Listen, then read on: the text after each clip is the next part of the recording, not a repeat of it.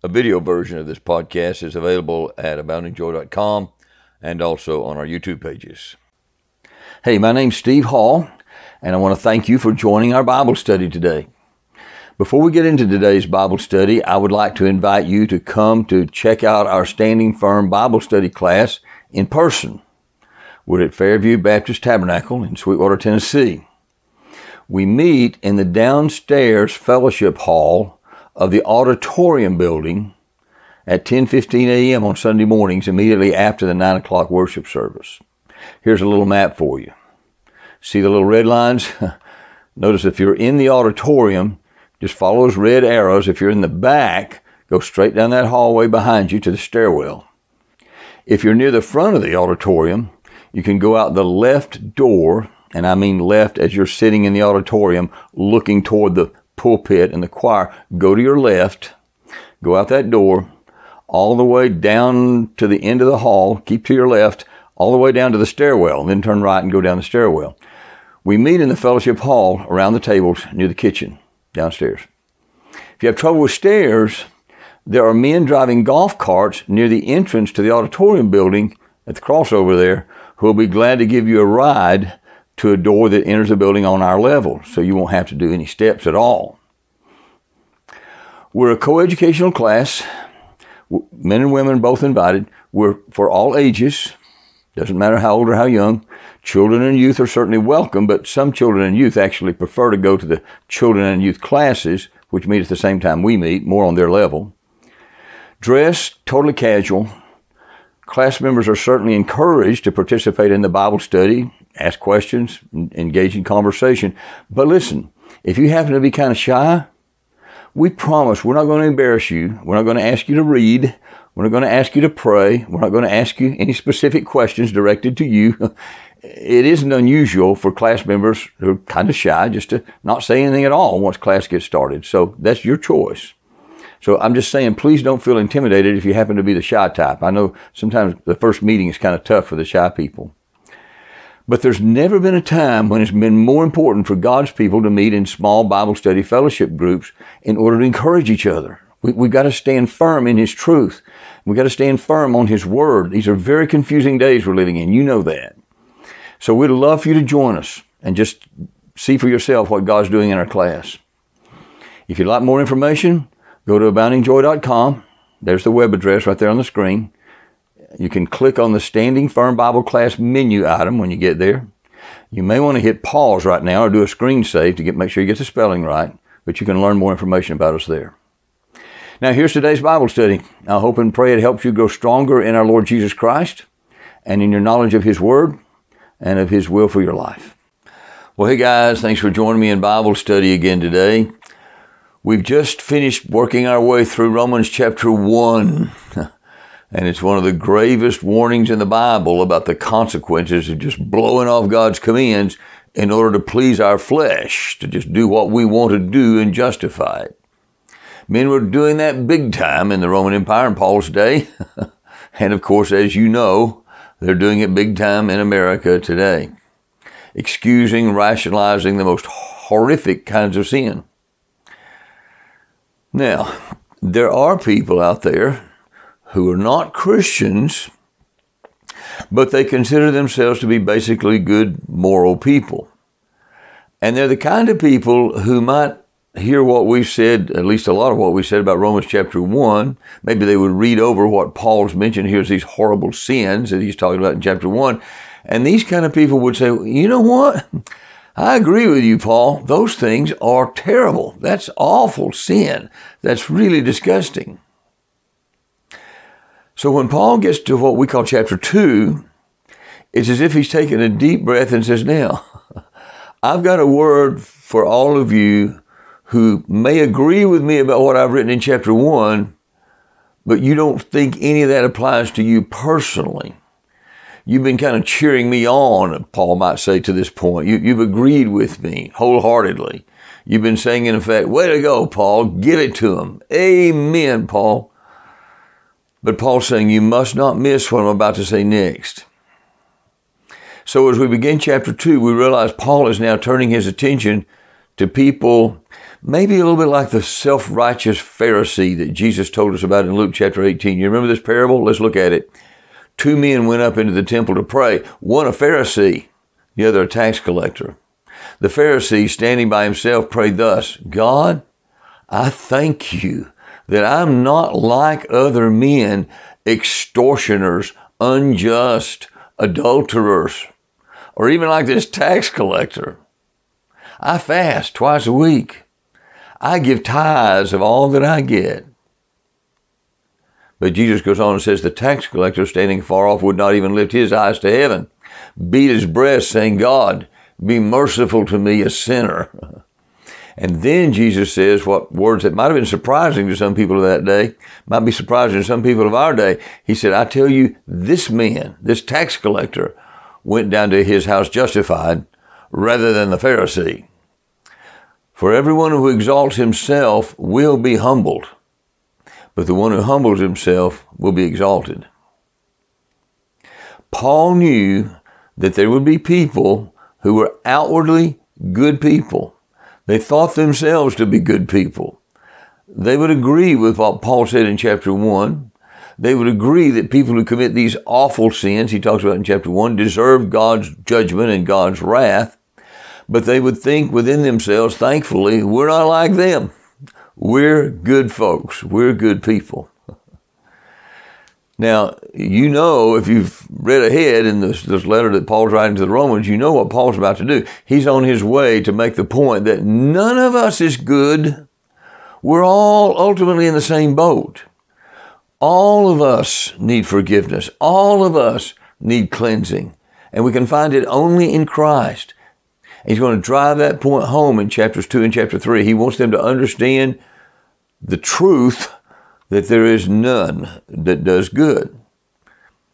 So we're going to begin by looking at these first 11 verses of chapter 2. This is God's word.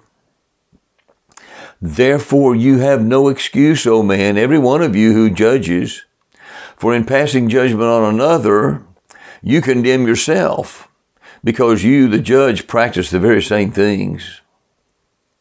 We know that the judgment of God rightly falls on those who practice such things. Do you suppose, O man, you who judge those who practice such things and yet do them yourself, that you will escape the judgment of God? Or do you presume on the riches of his kindness and forbearance and patience, not knowing that God's kindness is meant to lead you to repentance? But because of your hard and impenitent heart, you're storing up wrath for yourself on the day of wrath, when God's righteous judgment will be revealed. He will render to each one according to his works. To those who by patience and well-doing seek for glory and honor and immortality, he will give eternal life. But for those who are self-seeking and do not obey the truth, but obey unrighteousness, there will be wrath and fury. There will be tribulation and distress for every human being who does evil, the Jew first, and also the Greek. But glory and honor and peace for everyone who does good, the Jew first, also the Greek. For God shows no partiality. Notice beginning in verse 1, he uses the second person pronoun you. Therefore you have no excuse, O man, every one of you who judges, for in passing judgment on another, you condemn yourself, because you, the judge, practice the same things.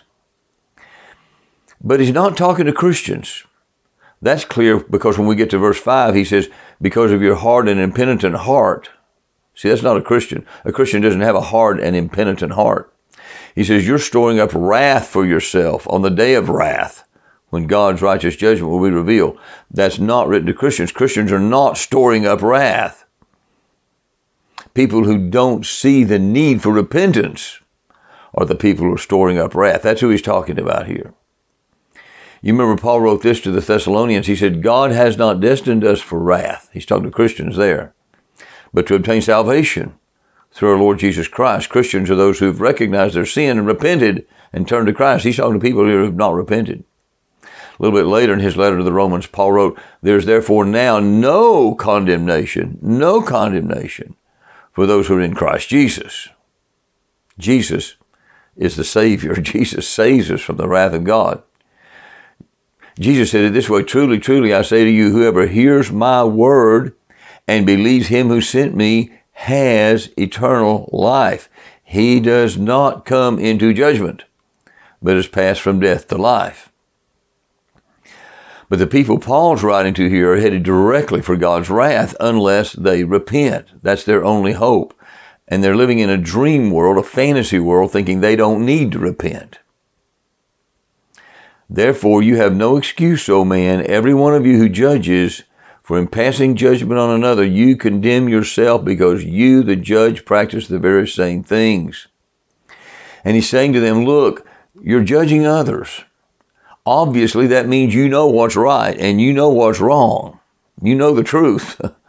The fact that you recognize other people have sinned, the fact that you are able to judge others proves that you know how to recognize sin. And if you can recognize sin when others are guilty of it, he said, you don't have an excuse for not recognizing it when you are guilty of it. So he's taking away an excuse here. Since they're judging others, they prove they know what sin is. But listen, guys, even we who are Christians need to be very, very careful here. Because it's pretty easy sometimes to see sin problems in other people, if you know them very well. But sometimes it's difficult for us to see it in ourselves. Because we can be really, really good at rationalizing. So we look at somebody else and say, they're being proud. Me? Oh, I'm just being confident. They're being lazy. Oh, I'm just enjoying a little much-deserved rest and relaxation. You know, guys got to have some rest. They're gossiping. I'm just sharing a prayer need. They're being harsh and abrasive and unkind. I'm just trying to help other people see the truth. They're being rude. I'm just kind of hurt and honest. They're being stingy. I'm just being thrifty and wise with my money. They're being critical. I'm just trying to help somebody see a blind spot. You know, we could go on and on and on. We redefine things, sin in our own lives sometimes. We got to be careful about that. Here's one of our problems. Most of us have been taught by our parents and our grandparents that we are really, really good. How many times do parents and grandparents tell their children, you're being such a good boy, you're being such a good little girl, you're so good. And we tend to think of ourselves as good people. We've grown up like that. Now, if we've been raised in church, we probably know that at least theoretically, we know we've sinned, but we tend to see ourselves as basically good. And our own sin sometimes seems kind of minor to us. We have to really work at getting a better biblical perspective here. Maybe we don't think our sin is really sin at all. Maybe it's really justified behavior. We can convince ourselves of that. Maybe God just understands, in our case, it's different, and he'll overlook it in our case. Now, there are people out there who never really come to Christ because of those exact kind of thoughts. They've been told all their lives they're good. They told themselves we're good, and they believed it. They just can't imagine that God would not let them into his heaven. Of course I'm going to heaven. I'm good. Paul wants these people to realize they're in grave danger. Now, they might read verse 1 and say, Paul, how can you say I'm guilty of the same things? I've not done that stuff. You think I've committed all those awful sins you talked about in chapter 1? I haven't. I'm basically good. I've never been unfaithful to my wife. I've never committed those horrible sexual sins or homosexual sins. I've never done any of that stuff, Paul. How can you say I'm guilty of the same thing? But you probably already realize Paul's trying to get them to dig a little deeper and search their hearts with a little more honesty. It's true they may not have committed the specific sexual sins that Paul mentioned in chapter 1, but what is sexual sin? It's taking the good gift God's given for binding a husband and wife together in marriage and for having kids, and then perverting it because of our own sinful desires. You know what Jesus said? He said, you've heard that it was said you shall not commit adultery. But he said, but I say to you that everyone who even looks at a woman with lustful intent has already committed adultery with her in his heart. And guys, let's be honest, one way or another, all of us, at some time or another have perverted God's good gifts and sinned. And when we get old enough, we've perverted his gift of sex, if not physically, at least mentally. And Jesus said if we sin with our thoughts, it's still sin. Some people get in the habit of just comparing themselves with others and come off feeling pretty good about themselves. They think, well, everybody's guilty, right? We've all sinned, so it must not be that big a deal. That's the way the world thinks. It's not the way God thinks. We live in a world that's been so successful at trivializing sin and even calling it good that it can be very, very hard for us to realize how awful it really is. We have to work at this. The entire human race, every one of us, is guilty of rebellion against God. And listen, guys, every time we choose to sin, anything that God says, don't do that, or he commands us to do something and we don't do that, any sin is rebellion against our supreme commander. He's our loving God. He's the one who created us. He made us. He's the sinless one, the perfect one, the holy one. And every time we sin, we're saying to him by our behavior, I don't want you to be in charge of me. I want to do things my way this time. I think my way is better than your way. It's hard for us to come up with an analogy that helps us understand how horrific that is. I mean, you could compare it maybe to being part of a company of soldiers and the captain says, move out. And we say, no, I don't think I want to do that. I need my rest. I'm going to stay in camp for a while. You guys go on ahead. What do you think that captain would do? What would happen to that soldier? And disobeying God's so much more serious than disobeying an army captain. It's hard for us to internalize that. When we say no to God, we're essentially saying yes to the enemy of God, the devil. We're siding with God's enemy. That's treason. Treason against the Most High God. I wish I had a way of communicating how serious this is. We have a hard time grasping it. We are able sometimes to convince ourselves that our hearts are pretty good, but God says, no, it isn't. The heart's deceitful above all things and desperately sick or wicked. Who can understand it? Proverbs 28 says, whoever trusts in his own mind or his own heart is a fool. He who walks in wisdom will be delivered. We have a hard time seeing things from God's perspective. We have to work at this. We have to read his word and believe him. Now look again at verses 2 and 3. We know that the judgment of God rightly falls on those who practice such things. Do you suppose, O man, you who judge those who practice such things, and yet you do them yourself, that you will escape the judgment of God? So understand what he's saying. You get it here? Let me repeat it again. If you can see that other people are guilty, then we know what sin is. We know what right and wrong is, and we should be able to see it in ourselves too and realize we're guilty too. If they won't escape the judgment of God, neither will we. All of us need God's mercy. All of us need his grace. All of us need his forgiveness just as much as the worst sinner in the world we can imagine. Look at verse 4. Do you presume on the riches of his kindness and forbearance and patience, not knowing that God's kindness is meant to lead you to repentance? You see what he's saying here? He's trying to get the attention of those who might be thinking, hey, God's blessing me, man. That must be whatever I'm doing is fine. I mean, I must not be doing anything that bad. It must not be a big deal to him. He's blessing me. Everything seems to be going really well.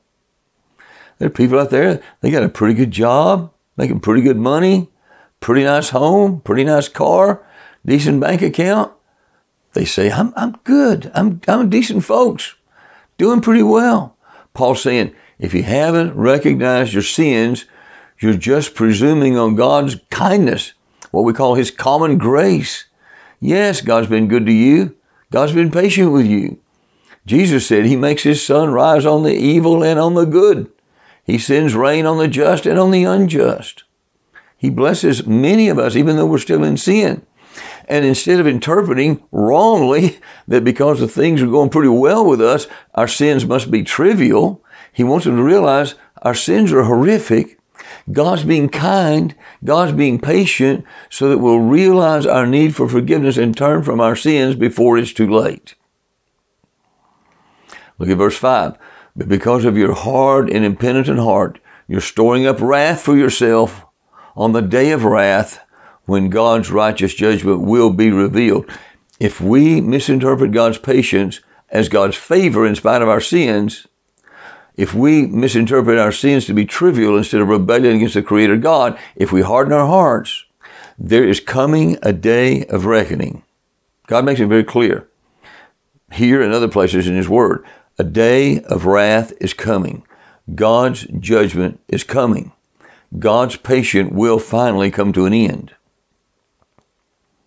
David Guzik quoted Charles Spurgeon saying this, great quote. He said, "It seems to me that every morning when a man wakes up still impenitent, that is, he hasn't repented of his sins, and finds himself out of hell, the sunlight seems to say, I shine on thee yet another day, as that in this day thou mayest repent.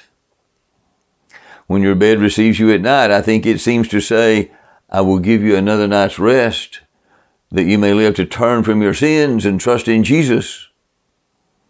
Every mouthful of bread that comes to the table says, I have to support your body, that still you may have space for repentance. Every time you open the Bible, the pages say, we speak with you that you may repent.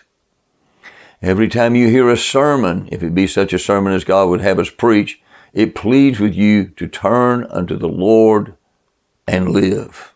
Isn't that a good quote? Spurgeon's full of good quotes. In verses 6 through 11, he reminds us there's a day of reckoning coming for all of us, and there are only two possibilities. One of those possibilities he highlights in verses 7 and 10. The other possibility is in verses 8 and 9. So let's read that. He will render to each one according to his works. And here are the two possibilities. To those who by patience and well-doing seek for glory and honor and immortality, he will give eternal life. Here's the other possibility. But for those who are self-seeking and do not obey the truth, but obey unrighteousness, there will be wrath and fury. There will be tribulation and distress for every human being who does evil, the Jew first and also the Greek. But glory and honor and peace for everyone who does good, the Jew first and also the Greek, for God shows no partiality. Now, when we first read through that, at first glance, we might think, whoa, seems like Paul's teaching salvation by works here, doesn't it? I mean, in verse 7, he talks about patience in well-doing, doing good things. Verse 10 talks about everyone who does good. That sounds like salvation by good works. But we know, of course, he isn't, because Paul's the one that God used more than anybody else to teach exactly the opposite. Even here in this letter to the Romans, look what he writes just a few paragraphs from here when we get to chapter 3. For we hold that one is justified by faith, apart from works of the law. I mean, he makes it extremely clear. A little later in chapter 4, and to the one who does not work, but believes in him who justifies the ungodly, his faith is counted as righteousness. And a little later in chapter 5, therefore, since we have been justified by faith, we have peace with God through our Lord Jesus Christ. He wrote the same kind of words to Titus. He saved us not because of works done by us in righteousness, but according to his own mercy by the washing of regeneration and renewal of the Holy Spirit. And then the classic verse that many of you, I'm sure, have memorized, for by grace are you saved through faith, and that not of yourselves. It's the gift of God, not of works, lest any man should boast. Now, what Paul's talking about here is the same thing he's talking about in the very next verse in that passage we just read in Ephesians chapter 2. For we are his workmanship, created in Christ Jesus unto good works, which God has before ordained that we should walk in them. So it's unstated here, but clearly the only ones who can exhibit the patience and well-doing, seeking for glory and honor and immortality, mentioned in verse 7, and the good deeds he mentioned in verse 10, are those in whom God's Spirit dwells, those who've been born again by repenting of sin and trusting Jesus. Remember, compare Scripture with Scripture. The outcome for those people, he says, is eternal life and glory and honor and peace. Some might say, well, I thought we already had eternal life. Well, yes, if we're trusting Jesus, we do. Jesus said, truly, truly, I say to you, whoever believes in me has eternal life. We have eternal life now. But that doesn't mean the outcome is not eternal life. The outcome is still eternal life, more eternal life, because that's the nature of eternal life, right? We have it now, and we'll have it forever. So the outcome really is eternal life. For those who might say, wait a minute, I thought all the glory belonged to God. Well, that's true too, but the Bible teaches we get to share in His glory. John wrote this in 1 John, Beloved, now are we the sons of God, and it doesn't yet appear what we shall be, but we know that when He shall appear, listen to this, we shall be like Him. We'll be glorified. We shall see Him as He is. Here in Romans, Paul wrote, the Spirit Himself bears witness with our spirit that we are children of God. And if children, heirs also, heirs of God, and fellow heirs with Christ, if indeed we suffer with Him, in order that, listen, we may also be glorified with Him. It's coming, a time of glorification. God has an awesome future for all of us who are willing to humble ourselves, acknowledge our sins, trust Jesus, so He can begin His work through us. But then there's also the horror of verses 8 and 9. For those who are self-seeking and do not obey the truth, but obey unrighteousness, there will be wrath and fury. There will be tribulation and distress for every human being who does evil, the Jew first, and also the Greek. For those who refuse to repent, wrath, fury, tribulation, distress. Someone might ask, is he talking about hell? Yes, he certainly is. But the truth is, sometimes God pours out His wrath in this life too. You remember He poured out His wrath on Egypt to force them to let His people go. He poured out His wrath on wicked mankind in the days of Noah and the flood. He poured out His wrath on Sodom and Gomorrah. Book of Revelation reveals a time of great outpoured wrath of God on the earth before Jesus sets up His millennial reign. But that's not for God's kids. To the Thessalonians, Paul wrote this, for God has not destined us for wrath.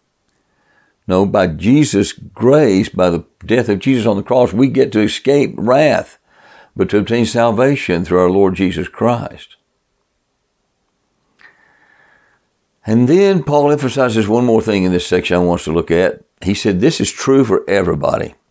It's true for Jews and Gentiles. Those are the two main groups of people that people tend to think of that he was writing to. So he states it very simply in verse 11, God shows no partiality. Some Jews actually believed that just because they were biologically descended from Abraham, that they had to be God's favorite people. And they believed it didn't matter how they behaved. Their pedigree ensured their favor with God. Hey, look who we are. We're descendants of Abraham. Now, the sad truth is there are people today like that. They think or hope, well, look at me. I'm a member of a Baptist church. Good folks. Or my parents were such great Christian people. I was raised in a Christian home. I support a lot of charities. I'm a good guy. I'm an American. Look at me. Somehow that means God's partial to us. No. God shows no partiality. By the way, while we're talking about partiality, God sets that standard for us too. God shows no partiality, and He commands us to follow His example and not show any partiality. Sometimes we tend to show partiality to celebrities, to famous people, or to wealthy people, or to people who have lots of education or something like that. Marxism thrives on showing partiality toward a certain group of people in order to foster this constant competition, this ongoing constant revolution. And sometimes they base it on economic status. The original Marxists did that. And then they broadened it into critical theory and based it on social standing or gender, or in our day, the big one is race. I don't always understand how Chief Justice John Roberts thinks. Sometimes I have a hard time understanding him. But one thing he said that I certainly agree with, this is a quote from Chief Justice John Roberts. He said, the way to stop discrimination on the basis of race is to stop discriminating on the basis of race. Pretty clear? It's a good quote. Listen to these verses from God's Word. This is what God says about it. Peter opened his mouth and said, "Truly I understand God shows no partiality." Ephesians chapter 6, "Masters, do the same to them and stop your threatening, knowing that he who is both their master and yours is in heaven, and there's no partiality with him, so you better not be showing partiality either." Colossians, "For the wrongdoer will be paid back for the wrong he's done, and there is no partiality." James chapter 2, most likely the first book written in the New Testament, God emphasizes this. He says through James, "My brothers, show no partiality as you hold the faith in our Lord Jesus Christ, the Lord of glory." But if you show partiality, you're committing sin, he says, and are convicted by the law as transgressors. God does not show partiality, and it's a sin for us to show partiality on any basis. The so-called social justice advocates in our society are actually advocating for what God would call injustice. They believe the only way to remedy past partiality from the distant past against black people is to show present and future partiality against non-black people, mainly white people. But partiality is sin, no matter what the cultural Marxists say. They may feel high and mighty, but they're wrong. God tells us the truth about this. John Roberts is right. The way to stop discrimination on the basis of race is stop discriminating on the basis of race. God shows no partiality, and neither must we. But we must be wide open to the Holy Spirit as he convicts us of our sin and not make any excuses. No matter what the sin is, we all have our temptations. We must not make excuses. We need to say, "Yes, Lord, you're right. I need forgiveness. I need your grace. I need Jesus." Let's pray. Father, thank you for giving us this part of your word. Lord, we certainly don't want to be like that Pharisee that Jesus called out because he was so self-righteous. And Lord, you know it's easy for us to rationalize. Help us to see ourselves as you see us. Help us to see ourselves honestly. Help us, Lord, to recognize sin is horrific. Help us to be quick to repent and agree with you so that by Jesus' grace, by the grace that Jesus gave us by dying on the cross in our place and taking that penalty and wrath for our sins there on the cross, we can have our sins forgiven. We can be cleaned. We can become righteous, all because of Jesus. Lord, help us always to agree with you. Help us never to believe the world about when it tells us falsehoods about sin. Help us, Lord, to believe you and to internalize this as well as we can, the horror of sin. And Lord, help those who might be listening who may feel self-righteous, who may feel like they're good folks, but they've never really, truly trusted Jesus. They've gone through the motions, but they've never really given themselves to you. They've never really confessed their sins and received forgiveness. I pray that right now, that they might see clearly the truth about themselves. Our hearts are deceitful and desperately wicked. We need Jesus, Lord. We know that. So thank you so much for Jesus. And thank you for the forgiveness of sins that comes as soon as we just agree with you. Help us to do that today. We pray in Jesus' name. Amen.